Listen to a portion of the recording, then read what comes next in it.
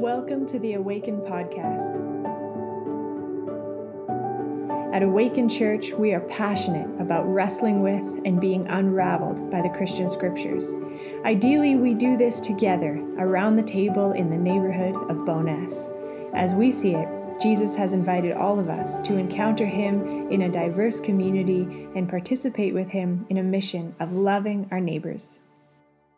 In this podcast today, we're talking about marriage and gender roles. We're talking a bit about sex, sexuality, and sexual violence. And so I guess there's a bit of a content warning. If you're driving or you're just not in a place, you're kind of just looking for some light listening. We are going to talk about some difficult stuff. So make sure you are feeling good and safe to dive into that stuff before you continue here. Here we are. Welcome back. Episode 5, Ephesians chapter 5. Some of you, this is maybe the first podcast of the series you've listened to because someone recommended it to you. Because what we know about the book of Ephesians, often if you grew up in purity culture in the West, is the marriage headship text in Ephesians 5. And we're going to dive into that today. Yay. So let's begin. Dallas, why don't you read for us Ephesians chapter 5? Sure. Ephesians chapter 5, verse 1. Therefore, be imitators of God as beloved children, and live in love as Christ loved us, and gave himself up for us, a fragrant offering and sacrifice to God. But fornication and impurity of any kind, or greed, must not even be mentioned among you, as is proper among saints. Entirely out of place is obscene, silly, and vulgar talk, but instead let there be thanksgiving. Be sure of this, that no fornicator or impure person, or one who is greedy, that is, an idolater, has any inheritance in the kingdom of Christ and of God. Let no one deceive you with empty words, for because of these things the wrath of God comes on those who are disobedient. Therefore do not be associated with them. For once you were darkness, but now in the Lord you are light. Live as children of light, for the fruit of the light is found in all that is good and right and true. Try to find out what is pleasing to the Lord. Take no part in the unfruitful works of darkness, but instead expose them. For it is shameful even to mention what such people do secretly. But everything exposed by the light becomes visible, for everything that becomes visible is light. Therefore it says, Sleeper, awake! Rise from the dead, and Christ will shine on you. Be careful then how you live, not as unwise people, but as wise, making the most of the time because the days are evil. So do not be foolish, but understand what the will of the Lord is. Do not get drunk with wine, for that is debauchery, but be filled with the Spirit, as you sing psalms and hymns and spiritual songs among yourselves, singing and making melody to the Lord in your hearts, giving thanks to God the Father at all times, and for everything in the name of our Lord Jesus Christ. Be subject to one another out of reverence for Christ. Wives, be subject to your husbands as you are to the Lord. For the husband is the head of the wife, just as Christ is the head of the church, the body of which he is the Savior. Just as the church is subject to Christ, so also wives ought to be in everything to their husbands. Husbands, love your wives, just as Christ loved the church and gave himself up for her, in order to make her holy by cleansing her with the washing of water by the word, so as to present the church to himself in splendor, without a spot or wrinkle or anything of the kind. Yes, so that she may be holy and without blemish. In the same way, husbands should love their wives as they do their own bodies. He who loves his wife loves himself. For no one ever hates his own body, but he nourishes and tenderly cares for it, just as Christ does for the church, because we are members of his body. For this reason, a man will leave his father and mother and be joined to his wife, and the two will become one flesh. This is a great mystery, and I am applying it to Christ and the church. Each of you, however, should love his wife as himself, and a wife should respect her husband. Again, I'm going to kind of frame this the same way we did chapter 4. Like at the beginning, he's like, verse 1, be imitators of God, be like God. A little different than become gods, right? Imitate God. as beloved children. So how to be like God? You're going to be like God as beloved children. Live in love as Christ loved us. So to imitate God is to be like Jesus. And Paul says it right off the bat. Here's how to be like Jesus. Jesus gave himself up for us, a fragrant offering and sacrifice to God. So the first thing is self-emptying, sacrifice, love little children. That's going to be important. And then he goes into specifics in verse 3. Fornication and impurity of any kind, or greed, must not even be mentioned among you, as is proper among saints, which should not be translated to mean don't bring forth accusations of abuse. We have to deal with that privately so as to not tarnish the reputation of the church. That's not what he means when he says don't even mention it. He means like there's no place, because fornication, the way Paul means it, has to do with the opposite of giving yourself up in love. Fornication would be about arrogant and abusive, like taking, conquering, conquest. Impurity and greed are the complete opposite of the way of Christ. So if we're being imitators of God as children who live like Christ and love like Christ, it would literally be impossible for there to be fornication, impurity, or greed in our midst. So even, I like that the English translation here is like obscene, silly, and vulgar talk. So when I grew up, that's more like you shouldn't say certain words when you stub your toe or make fart jokes at the table or something. Like that would be vulgar talk and silly, instead of like locker room talk that we think is fine. Yeah. Well, it was locker room talk. You mean like that whole long rant that was completely objectifying and degrading women? It's just kind of how it is in like the locker room. Maybe that's more the vulgar talk and the obscene, silly talk that Paul's referring to, instead of, not. I think once I got in trouble for saying like crap or like hell or damn or something like that, right? Yep. I probably just like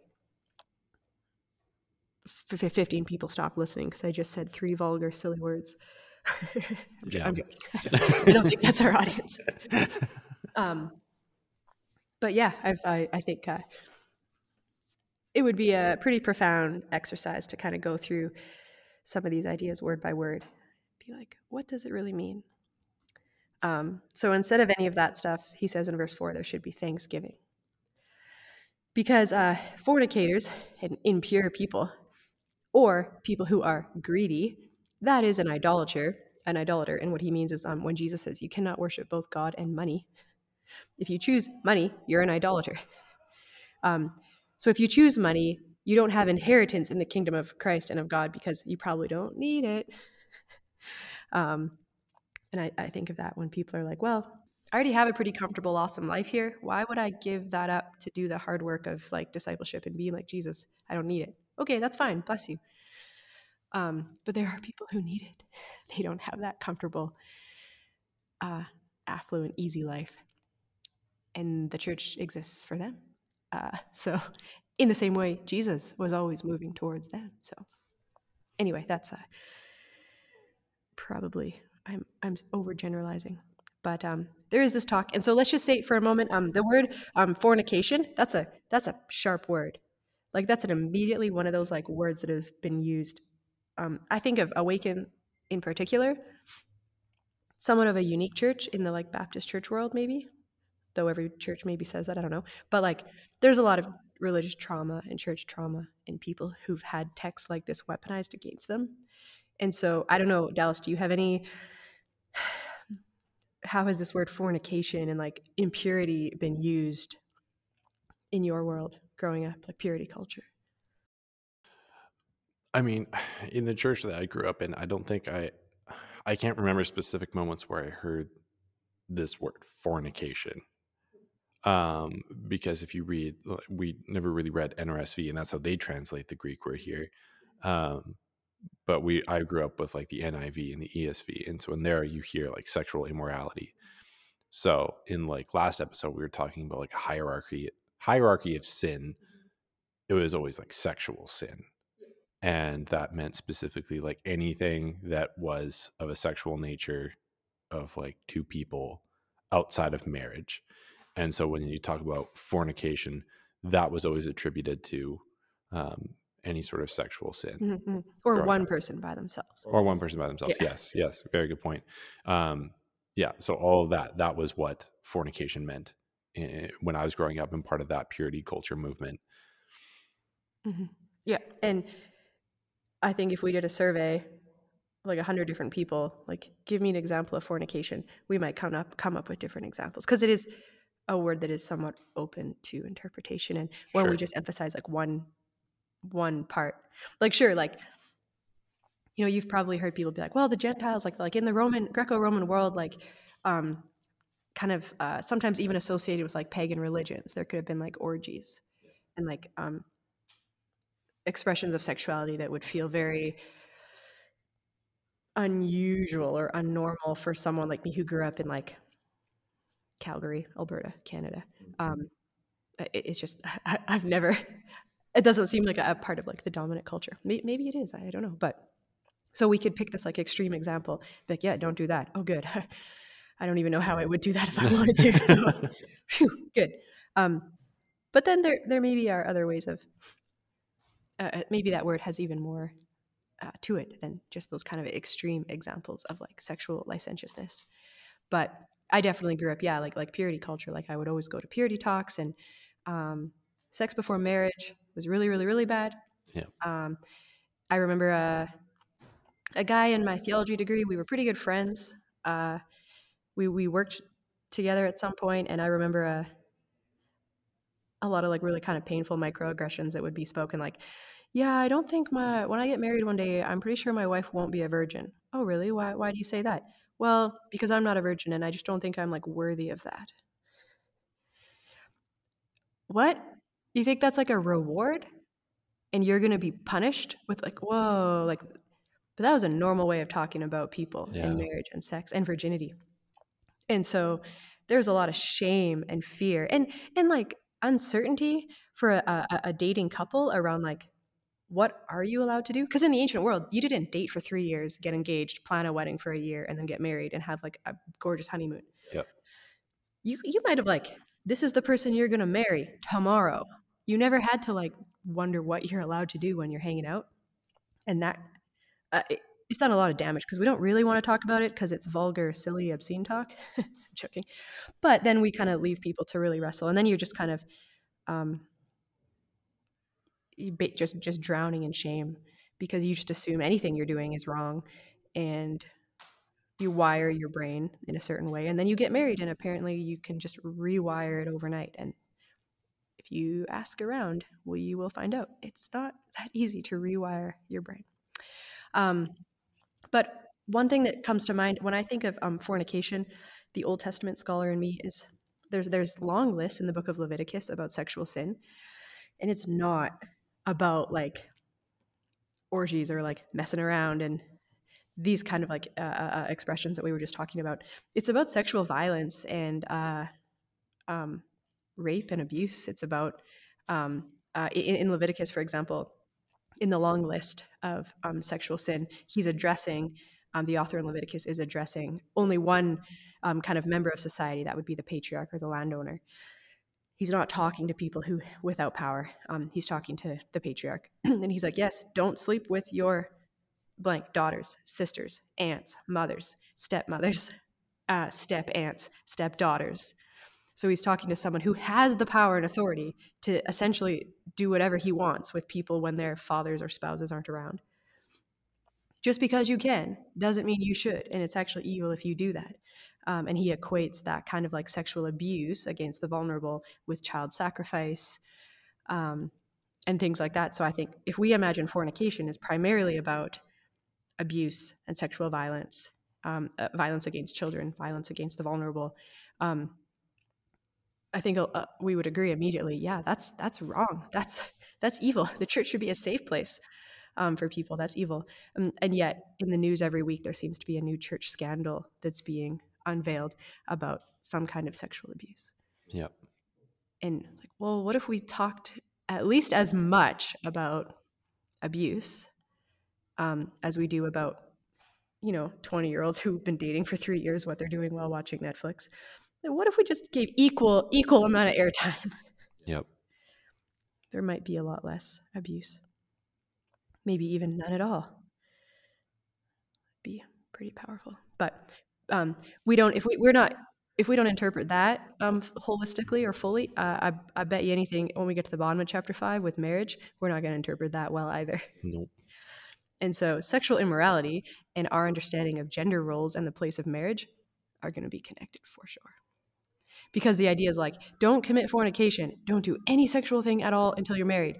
And then once you're married, and obviously this is talking to the husband, all of this in our imagination, once you're married, it's a free for all. Whatever you want is yours. And wives, you need to submit. Yep. That's your duty. Oh, okay, moving on. And here we are in 2021. Read the news. That's where that's gotten us. Like, anyway. It's weird. It is difficult having this conversation when I'm not like face to face with people. I think like not knowing who's listening. Yeah, it's hard. Who's actually experienced sexual violence, who's worried that they've perpetuated it. Like, I don't know. And so my pastoral heart is like, there's some stuff here I want to talk about, and some stuff I'm like, can we go for a walk and get real and have a heart to heart? So, but I think that's too, even like, yes, it is hard, because you don't know who you're talking to, but it's also opening up the place for a conversation and saying it's safe. Because that was the thing, and like how I grew up was it wasn't okay to talk about these things. right. It's not that anybody said you can't talk about it, but they would by their lack of response or their uncomfortability when the topic would come up. And so there was no place for that. Mm-hmm. And so I think here, that's pretty special that that place is made available, or trying to at least. Trying.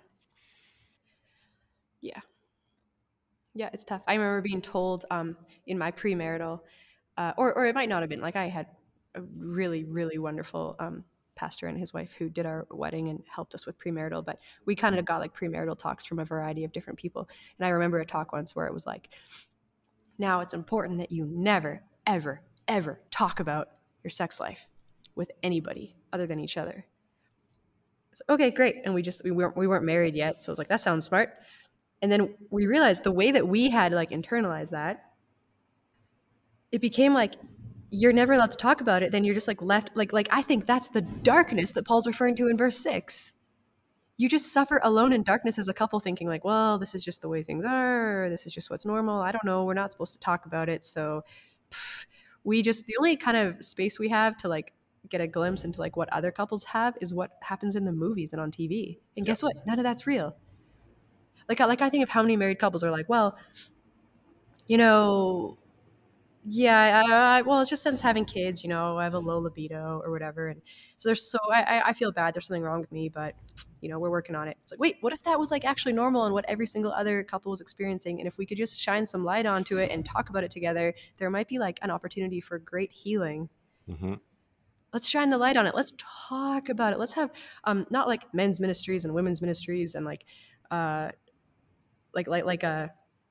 think men's ministries and women's ministries are all good.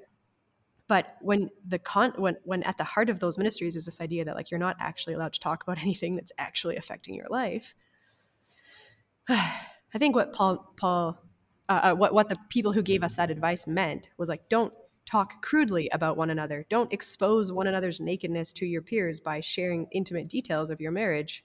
Yeah, thank you. That is very good advice. No locker room talk, please, about your spouse when you're out with the guys or out with the girls. That's an act of violence against your partner. But as a married couple to be able to talk and say, is this normal? Yep. That's shining the light. Oh, that's healing. That's good. Why are churches not a place for that? I think in part because for the last couple hundred years, there's only been men in leadership. And like, I'll just echo what you said, because when we did premarital, that was one of the questions I asked on like the last night. And I'm like, do you have any questions? I'm like, yeah. What do I do about like talking about sex? And I'm like, oh, good question. Because we just assume silence over it. But I also want to say too that this doesn't just apply to, I think, married couples who are wondering about like their sex life and their struggles. And like you said, is this normal? That's very good to talk about. But what about single people too, who are growing up thinking they can't do anything, and if they do, it's shameful, and so you don't want to talk about it. But there's like that's also very normal. The struggle of being single and wanting some sort of intimacy with people, but then also being told you can't. And so whether you do or you do not, you have no place to talk about that and express that with people who are probably feeling the same thing. So that also needs to be opened up for single people to have a place to share their experiences and share what they're feeling and going through. That's right. Yeah.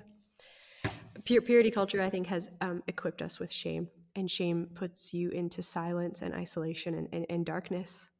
And there's this like hopeful note here of expose, talk, destigmatize the conversation, and I just love the idea of a community that feels safe to just talk and be vulnerable and be honest about these things, and believe that there is a God who heals us from that shame.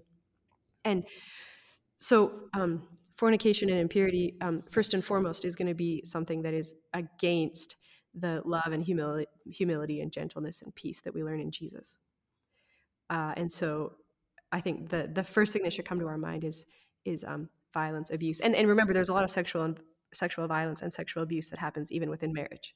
Yep. Like I don't think marital rape was illegal in the United States fully until 1996.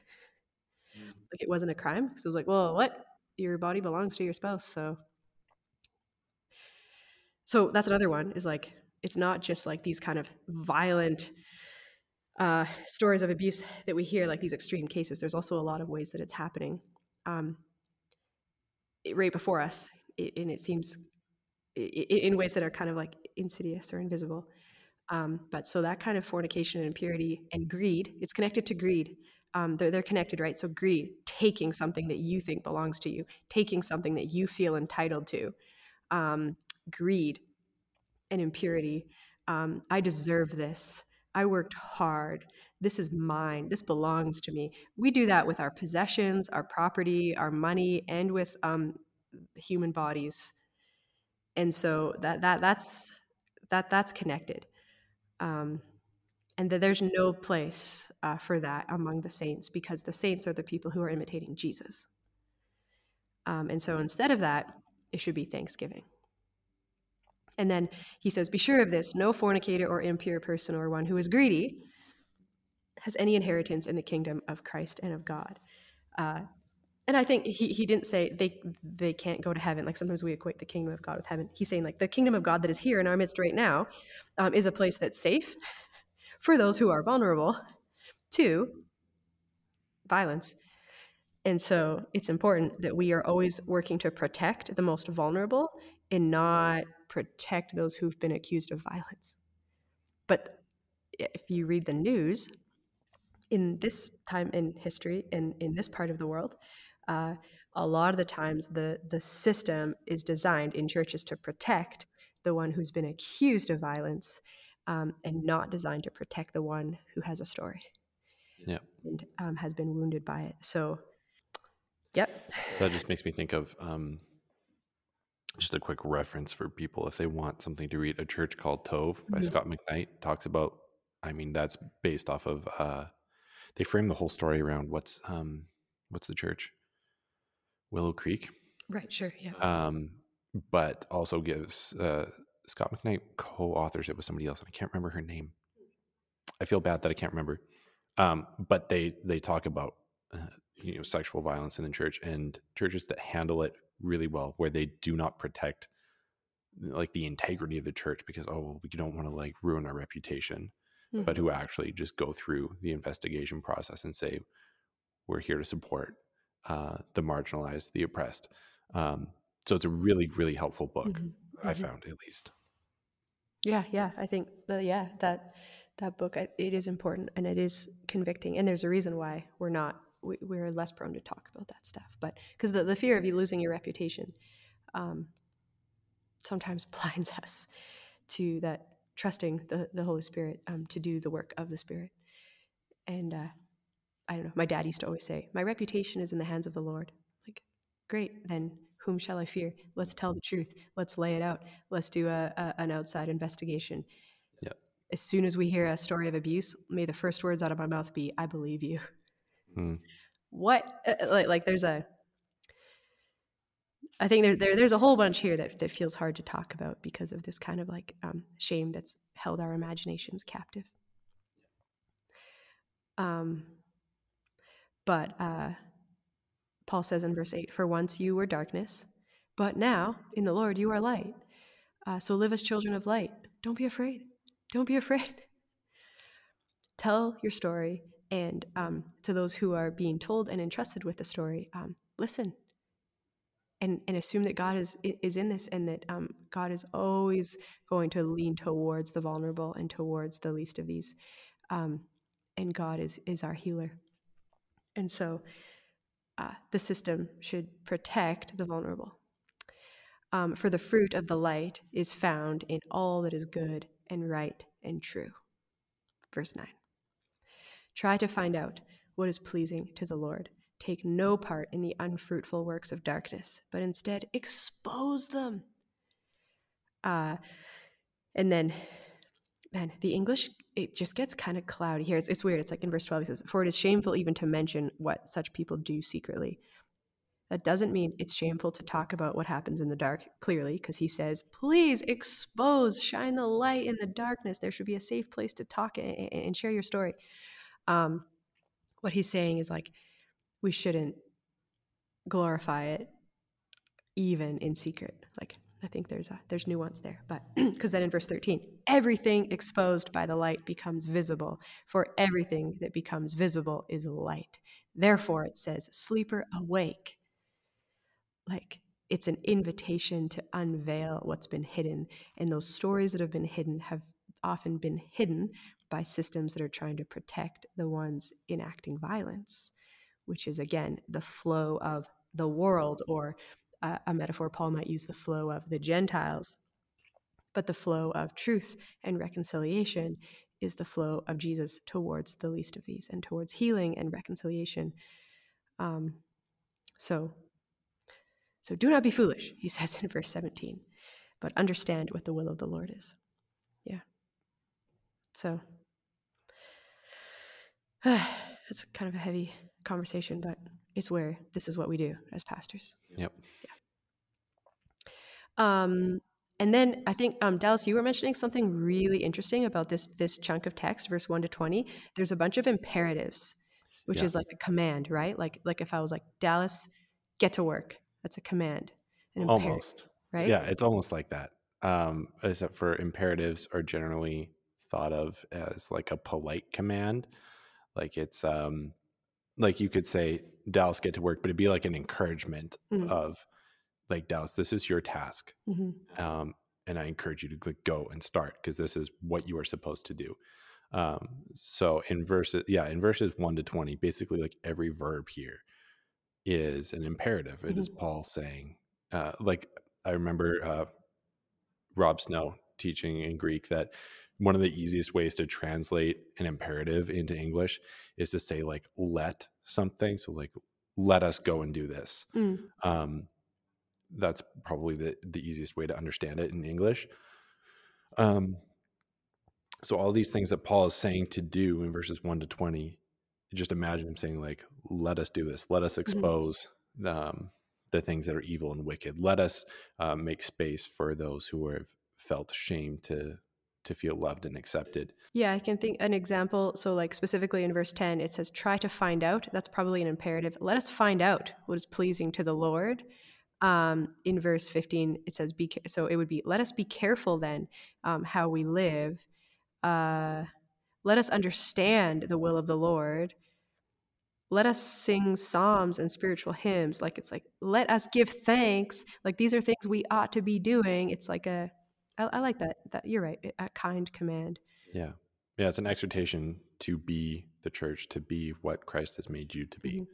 And these imperatives, these commands, like live in love, live in patience, live in gentleness, goodness. So it'd be a fun study just to like sit down with chapter 5 and write down which ones are the commands. And then, though, what's really interesting is that there aren't any imperatives in verse 21 and 22. In the next section. But in English, you would never know that because it's worded like an imperative. Wives, submit to your husbands. Yep. But the way the Greek language works, that's not an imperative. Nope. There's a whole lot. Oh, I feel like a treasure hunter all of a sudden. Like I kind of feel like Indiana Jones when you're reading texts. When you find a text of the Bible that seems to really marginalize certain people, get out your treasure finding tools. Talk to Dallas or I about how to read Greek or tools you can use if you can't read Greek. And discover that there's a lot more that meets the eye. And most likely Paul is giving a teaching that bends towards the vulnerable and not towards the powerful. So I'm super excited. Should we do it? Let's get into it.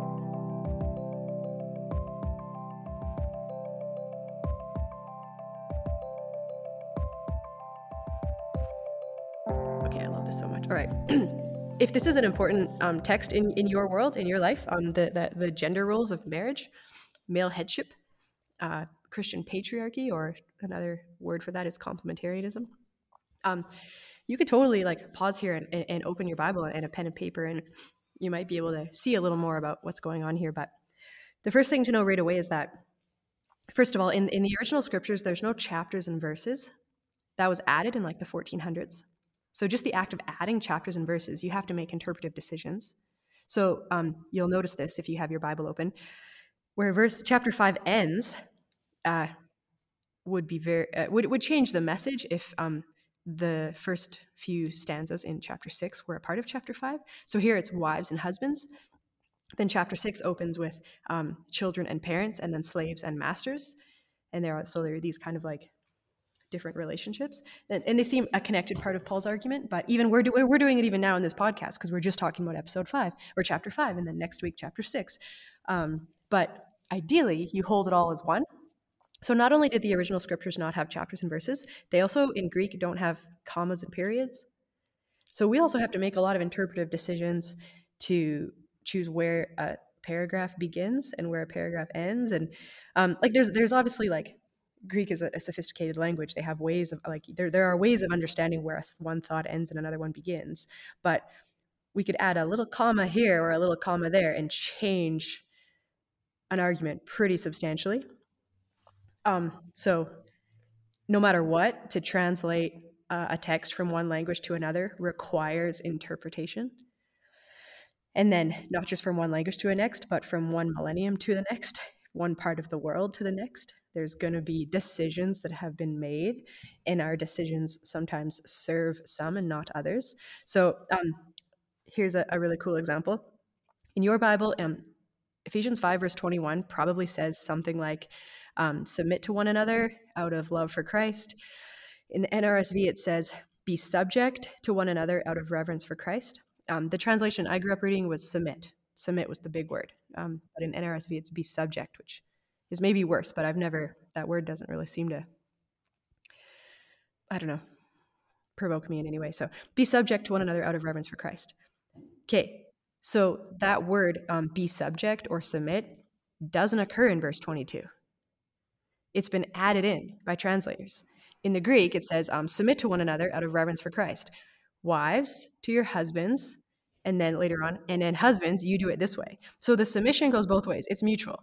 Husbands and wives submit to each other. And before I even go into that, the vast majority of people who made up the early church wouldn't have been married. Married couples is probably the minority, especially like monogamous married couples. Like our understanding of marriage in this part of the world is very different than in the ancient world. Like a husband in the Greco-Roman world could have a wife, and she's responsible for birthing his heirs. But he would also have all sorts of other ways of, he would have all sorts of other sexual partners. And so marriage was, I don't know, when people are like, I uphold a traditional traditional biblical view of marriage. I'm like, you mean like Abraham? Moses? Like what? No, you don't. But I understand what they mean is like lifelong committed monogamy, which is definitely probably better than that Greco-Roman context. But let's say the majority or like maybe half of the people in the congregation are married. So when he says be subject to one another, he's not saying husbands and wives be subject to one another. Christians, believers, all of you, children, parents, slaves, masters, husbands, wives, rich, poor, all of you, you are submitting to one another. That is how you imitate Jesus. You go downwards towards the cross, not upwards towards glory. So mutual submission is like the first thing for all of us. And then he addresses the first group of people he addresses specifically are wives, which I think would be shocking. You're sitting in the congregation and whoever's reading this letter to us from Paul's in jail, stands up and reads it. You're listening, and all of a sudden it's like, wives. There's like 4 of you in the building. What? Husbands. Oh, that's us. And then, later on, children, slaves, like it's pretty profound that he addresses the wives directly and he addresses them first, but he never says, wives, submit to your husbands. The verb's not there. It's been added because in English, it's awkward to say wives to your husbands. So I don't know. When I teach that, sometimes people get overwhelmed. They're like, so what's the point of reading the Bible? I'm like, oh, shoot, that's definitely not the intent. I think reading the scriptures in community is the ideal, where you can wrestle and explore and hear each other's stories of how the text lands with each person. But be subject to one another out of reverence for Christ. Wives, to your husbands, as you are to the Lord. There's so much. I want to talk about this for 2 hours, but I won't, unless people listening to this are like, I want to talk about it for 2 hours, and then let me tell you, we could have a whole evening to just unpack this together. But there are 3 power dynamics that Paul addresses at the end of chapter 5 and the beginning of chapter 6. Husbands and wives, children and parents, and slaves and masters.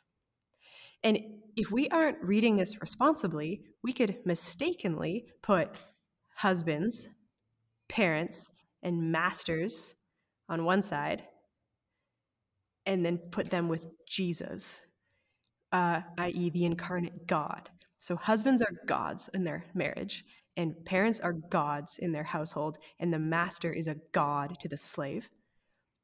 We could accidentally do that, right? Like in these power dynamics, husbands, parents, and masters are the gods, and wives, children, and slaves are the sinful, lost humanity that needs, lest their lives erode into complete chaos, they need the godliness, the righteousness of their husband, father, master. We could accidentally do that. It's probably important that we don't, and it's probably important that if we have accidentally slipped as a culture into that we call that out and, ask that demon its name and then kick it out. So that's probably not what Paul's doing, but that's okay. He says, wives, be subject to your husbands as you are to the Lord. How are you subject to the Lord?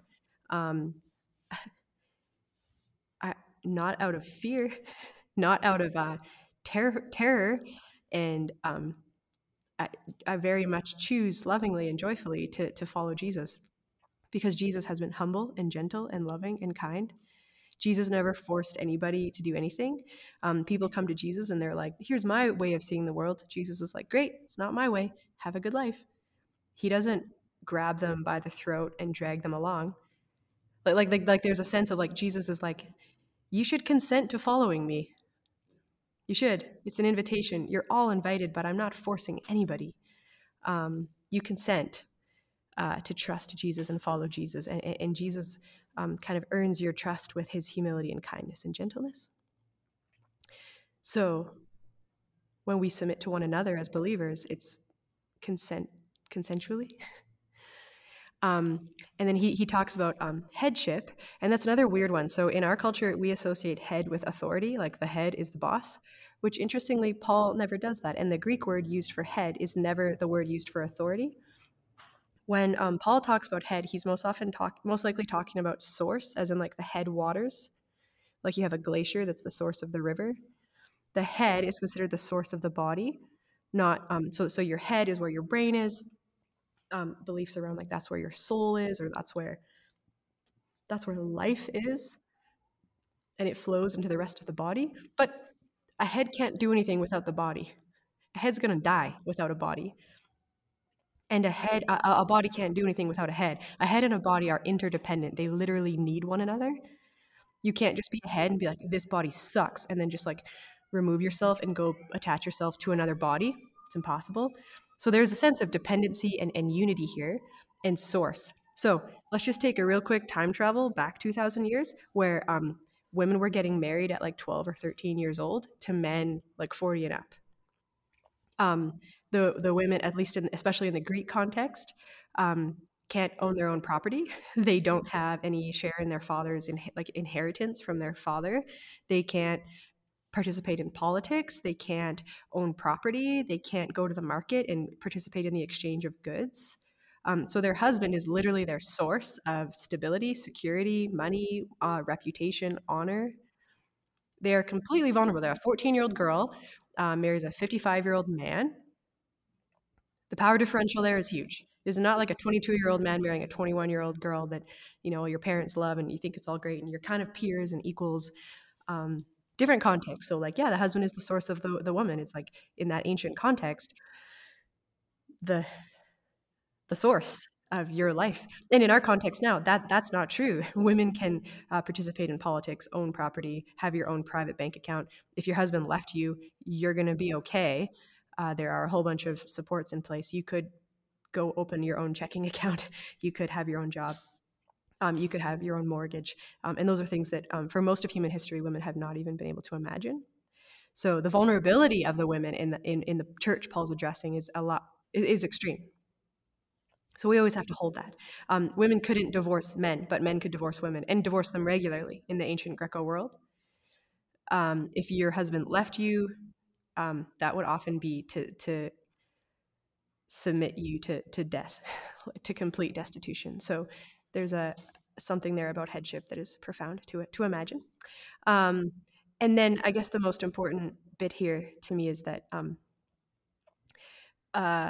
just as the church is subject to Christ, so wives ought to be in everything to their husbands.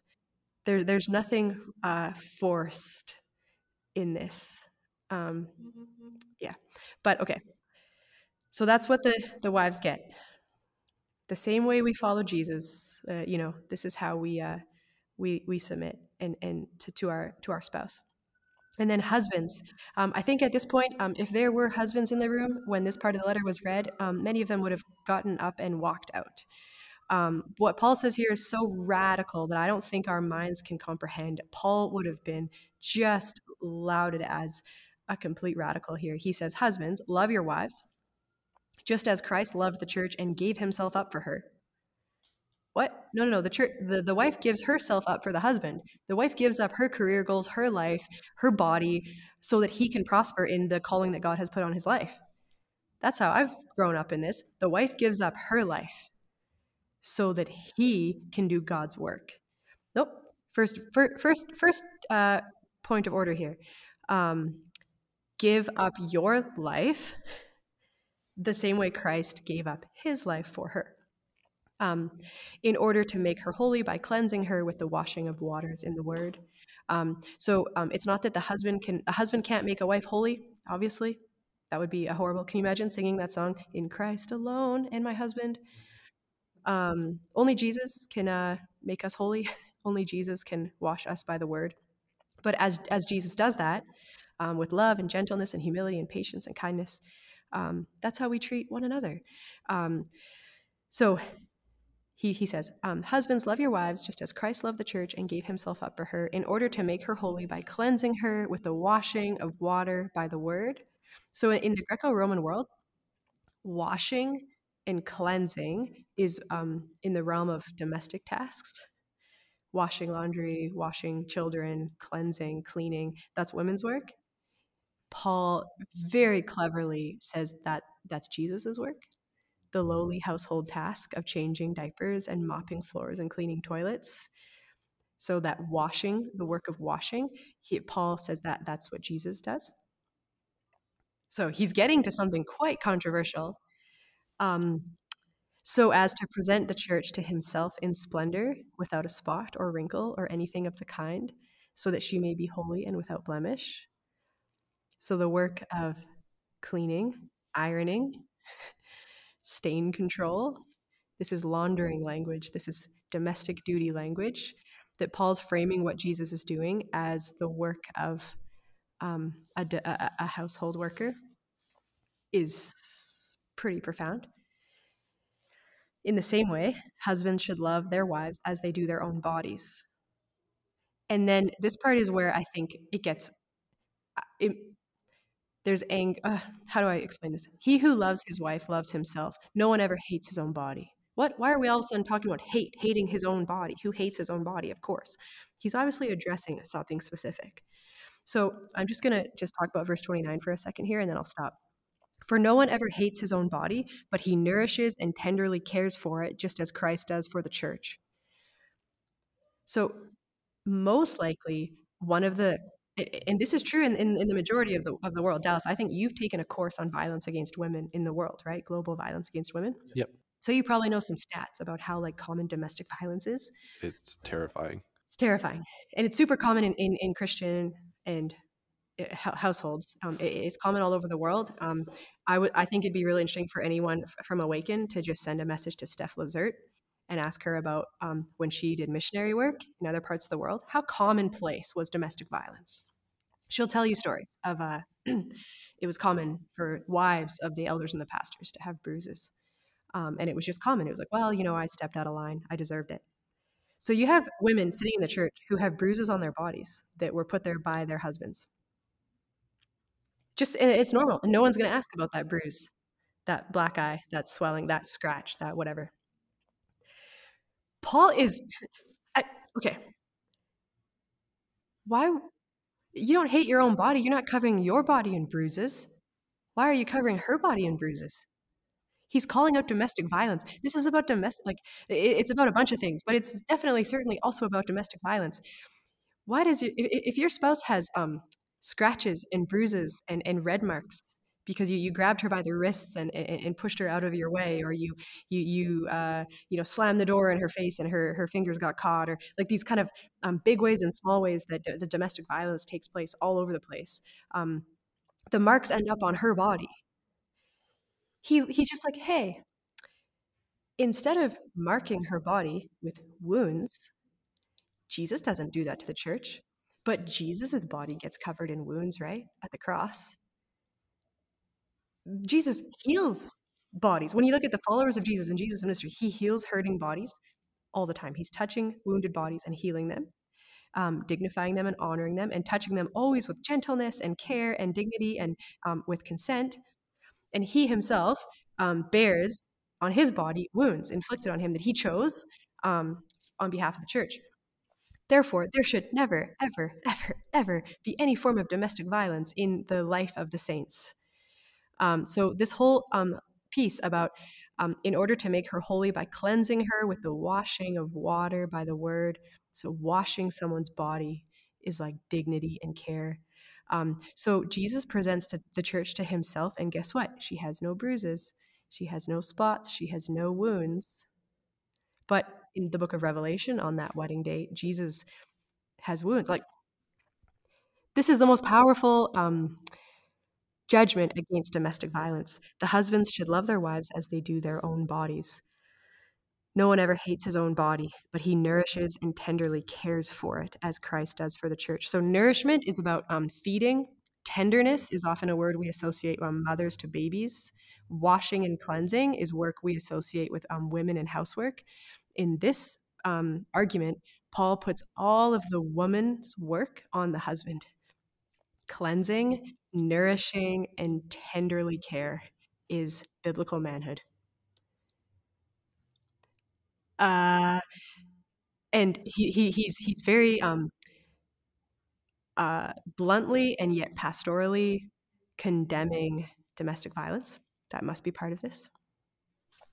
And reminding that you love your spouse the way you love yourself. Love your neighbor as yourself. He who loves his wife loves himself. And so that's really profound. And then, You give up, the husbands sacrifice themselves for their wife, and it has to be tender and nourishing and cleansing. And then there at the end, verse 31, for this reason, a man will leave his father and mother and be joined to his wife, and the two will become one flesh. And then I love in verse 32, he's like, but this isn't about marriage. I'm not saying that marriage is the center, that Jesus and the church is what he's talking about. This is a great mystery. I am applying it to Christ and the church. I'm not applying it to marriage. I'm applying it to Christ and the church. Each of you, however, should love his wife as himself, and a wife respect her husband. Dallas, do you have it there? What the Greek is in verse 33? For which word? Um, love and then respect. Love is it's agape, but it's in the verb form. Is it imperative? It is an imperative. Profound. And what was the other word? Respect. Respect. That is not an imperative. It's not an imperative. No, it's a present middle subjunctive. And what is the Greek word for respect? It is phobeo. Phobeo. It's like a profound measure of respect, like reverence. But doesn't that say something that love your wife is a command, an imperative? Yeah. And respect her husband is not. No. It's almost like It's just a verb. you will, your marriage ought to be such that, like, obviously you respect each other. Can you imagine believing that husbands don't have to respect their wives? That is absurd. Can you imagine? That's like saying, can you imagine wives don't have to love their husbands? I don't love you. I'm sorry. What? Yeah. That's absurd. Like, I don't know. There was a book that came out once upon a time called Love and Respect. Oh, I know it. Yep. Yeah. That men need respect and women need love. That you were designed for that. Oh my gosh. I went to seminars. It was like men don't make eye contact because it's like alpha male. This is why men don't look women in the eyes. Oh my gosh. It was just like toxic from cover to cover. And we're still I think like the Old Testament talks about melting swords into gardening tools, melting swords into plowshares. And so sometimes I think there's an idea that's been weaponized, and I've inherited that weapon, and not going to be like, oh well, I guess I'll go use this to cut things down. I'm going to melt it down into a gardening tool. And so I've inherited an Ephesians 5 that was weaponized against women, and ultimately ended up hurting men as well.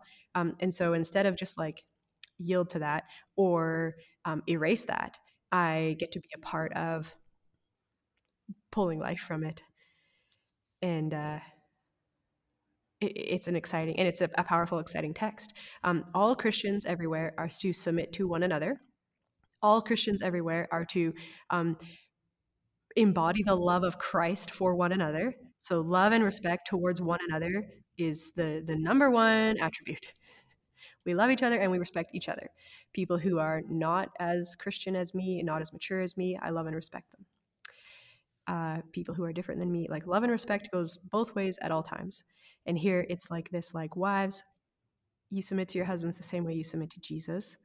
Remember Jesus? Oh yeah, I love Jesus. I would follow Jesus. I want to follow Jesus. And husbands, then there's this long section about laundering and feeding and tenderness, and that you don't do anything to your wife's body that you would not want done to yours. And so it's very provocative. He flips the script. This would have been highly offensive to a Greco-Roman understanding of gender and marriage. And so I would say, in conclusion to that spiel, I want to go on. There's so much more in the Greek that's just profound. But the household code in the Roman world was everything. They believed that the whole nation would erode into chaos if you didn't have structure in this way. And so these kind of roles were everything. So the Caesar is the head of the Roman household. That's why we call him father. And then in the same way, the nation submits to Caesar, so wives ought to submit to their husbands. This is like a very common way of talking about the household code. And children ought to submit to their parents as the children of Caesar submit to Caesar. So there's this like top down, all the backbone of society is this role of husbands and wives. And it was invented by the Greeks and the Romans. And yet in our culture, it's kind of the domain of the ultra religious.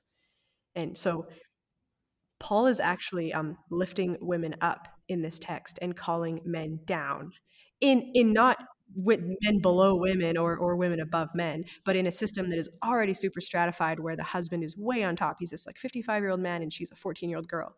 For Paul to call the husband down to feed her and wash her clothes and nourish her and be tender is like, whoa, that is radical. And then to lift women up into like, you follow Jesus the same way Peter followed Jesus. You're an apostle. He's moving towards equality. He's moving towards dignity and honor and safety for both. And somehow, in 2,000 years, this text is regularly being used to push women down. You need to be a woman who cleans the house and cares for and feeds your husband and your children and lifts men up, exalts men as you are on the same level as God. You are the God in your house. You are the master of these slaves of yours. It's not good. Not good. And so we'll see next time. For some reason, chapter 5 and 6 have been split there because the very beginning of chapter 6 is then children, obey your parents, and then slaves, obey your masters.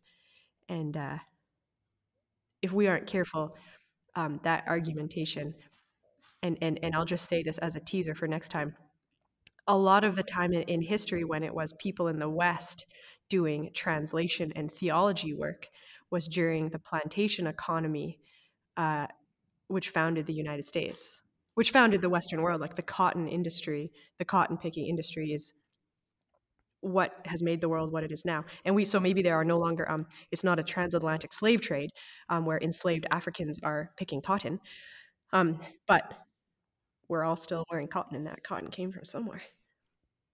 So that the plantation economy, it was often the plantation master who was also at seminary.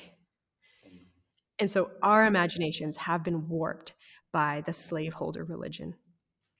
And we get to unwarp that and call that out as the evil that it is. And that's part of the work we get to do now and here. And this podcast is just a little taste of that. But working it out together at the communion table is where we really do it. The communion table in a particular place. So it's really powerful.